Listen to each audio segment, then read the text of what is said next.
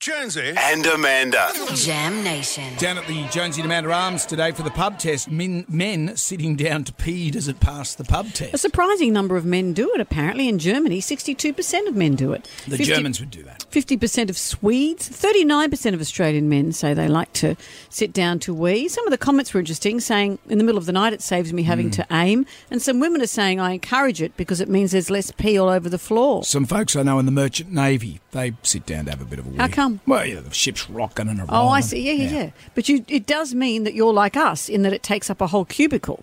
Yeah. Well, it does now. The millennials, the kids these days, they can't go to the urinal, which is great when you're at an event because I go straight to the urinal because they've got to go into the cubicle. But also, I wonder if the advent of people going through their phones while they're on the loo has made men sit down on the toilet.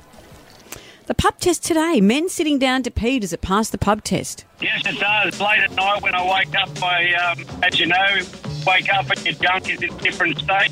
It's a lot easier to push it down and you don't have to do a handstand to pee. I definitely think it passes the pub test. It's cleaner and, a lot of my guy friends have actually told me that they sit down when they pee. So I think it definitely passes the pub test. It absolutely does because it's so much easier to clean the toilet when your kids aren't peeing everywhere, which is what every little boy does. So yes, let's teach all men to sit down to pee. Thank you. It doesn't pass the pub test. Definitely not. Guys should stand up because they have one for a reason to stand up and use it. Stand up and use Is that it. the only reason you have one? So you can urinate? Although that first caller, your junk is in a different state when you get up. Victoria. That's Tell your wife that. how big your junk is.